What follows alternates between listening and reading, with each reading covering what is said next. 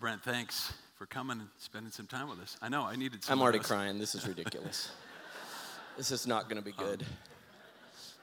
It'll be great. So I remember the first time I saw that, I thought, what was going through his mind? Because everyone I know that has run a marathon proudly displays that medal in their home or their office. And in a split second, seemingly, you gave it away. So fill in more of the story for us. Well, I just want to confess, I do have a problem with medals. They are hanging in my garage, all my little marathon Ironman medals. And they're a big deal just because you get up really early for 9 months to train, and it is a sense of accomplishment. I have this thing with my family that whenever I finish an event, I'm just like a sixth grader who won a spelling bee. I wear my medal to dinner. My wife and my daughters are so embarrassed, like he's that guy. And then often the server thinks I won the race. They don't realize everybody gets a medal. And I'm like, yeah, I won it. And so, anyway, but what's crazy about this event in Boston, I trained for years, ran multiple marathons to try to qualify, and didn't qualify. And then when I finally qualified, it was like, oh my gosh, I'm doing Boston, which was a big deal if you're a marathoner to run Boston. And so I ran Boston, one of the most incredible experiences of my life. Hundreds of thousands of people. Patriots Day in Massachusetts is the day in the year. And finished about 40 minutes before the explosion. The short of it is, when we heard what we thought were just some cannons going off, and then as time went on and our cell phone was blowing up with messages, are you okay? And we started to understand what happened. We tried to make our way back to the hotel. And all of a sudden, this is about an hour and a half approximately after the bombing, I noticed folks who didn't have a medal and didn't have the little race blanket thing you get, and this 30-second interaction with the Lord and me happens. Now, I'm walking with my wife. She has no idea this is going on. And I'm like, oh my gosh, they don't have medals. People didn't finish. Oh no, not my medal. Like, not, no. No, it's my freaking Boston Marathon medal. And then the Lord says, what about that verse that we memorized? Do not store up for yourselves treasures on earth. And I'm like, oh, that one. And so I'm having this wrestling match in my mind. And the next thing I know, my wife, we're walking along, she leaves the path that we're on and gets right down in front of this gal who is sitting alone, hands on her face, in tears. And Karen looks right, my wife's an incredible woman, a nurse, a mom, looks at her and goes, are you okay? Do you know where your family is? And this gal takes her hands off her eyes, and she's in tears. She'd just gotten off the phone. Her parents were at the finish line. And she just found out that they were okay.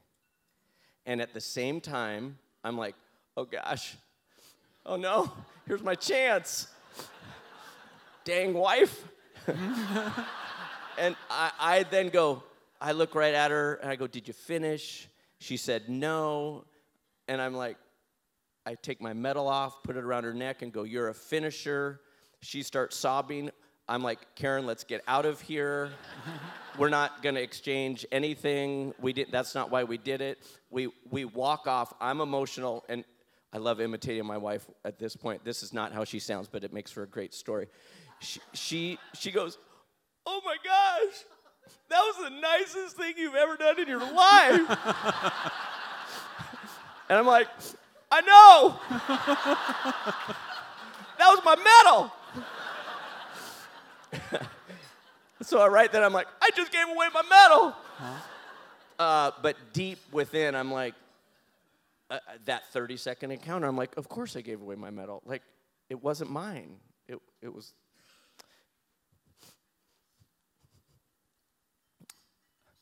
And then even as I look back, I'm like, maybe that moment was 25 years in the making of just the Lord doing a work in my life and my wife's life about our life is not our own.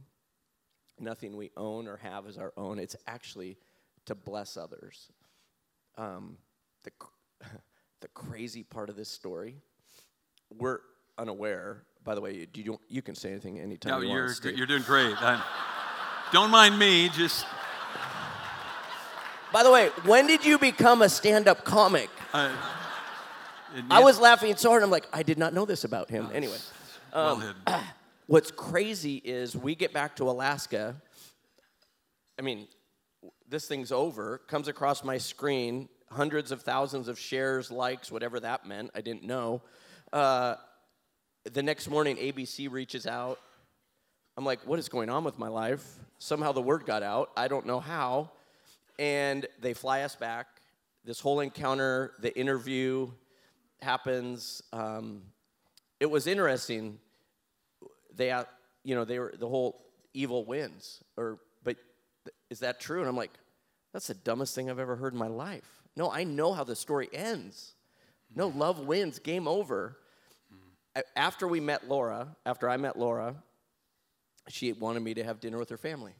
So I met her parents, her fiance, and then at dinner, the Boston Athletic Association shows up to greet us and give us both medals. And I'm like, medal? but it gets better. I'm like, pictures, tears, imagine that. And then at the end of dinner, Laura reaches into her pocket and she pulls out another medal. She slides it across the table. I'm like, Laura Wellington, no. She's like, because I said, that's yours. I gave it to you. And she's like, no. About 45 minutes later, when I went and got my stuff, all of us who didn't finish, they actually gave us medals. So I want you to have my medal. And I'm like, I get your medal? Oh, gosh. Okay, so let me just jump in here. Okay. Anyway, thanks for coming. It's been a great... Yeah. Try the veal. I don't remember your you waitress. being a part of this interview. I haven't been. So here's what I want. I think it's just a beautiful story of that whole idea of when we give, what happens. That it really is seed planting. I love the fact you run the marathon, get a medal, give it away, fly home with no medals, fly back to Boston and get 2. So now you have 2 medals. Talk a little bit about I've heard it said that when we live generously, it reweaves the fabric of creation. And talk about your relationship, going forward with Laura and her family. What's crazy is you don't give to get. Matter of fact, when you give, there's freedom. When the medal wasn't mine and I gave it away, I'm going, that was hard. There was a cost. But it felt like that was one of the best decisions I've ever made. Because it was the Lord. It was just this, hear the voice of the Lord and do what he says. And really, it was one of the best decisions. Not long after connecting with Laura and her family, she asked me to be in her wedding. And so Karen and I flew out a year later, and I was in her wedding. Of course I was. And at the wedding, in a room just like this with about this many people, her dad gets up and does his toast. And half of the toast was to Karen and me. I'm like, we just met. But there's something about loving, giving your life away. Karen and I have made a decision ever since we were married to give our lives away as a couple, each using our unique gifts. Karen is the hostess with the mostest. Anyway, it's really fun to do it as a couple. And it's been fun to be in touch with Laura. We've been in touch ever since. I was in the wedding. We went back for her wedding. And then we're in touch at least multiple times a year. They just had their first baby. So we just stay with people for the long haul. And it all started with that one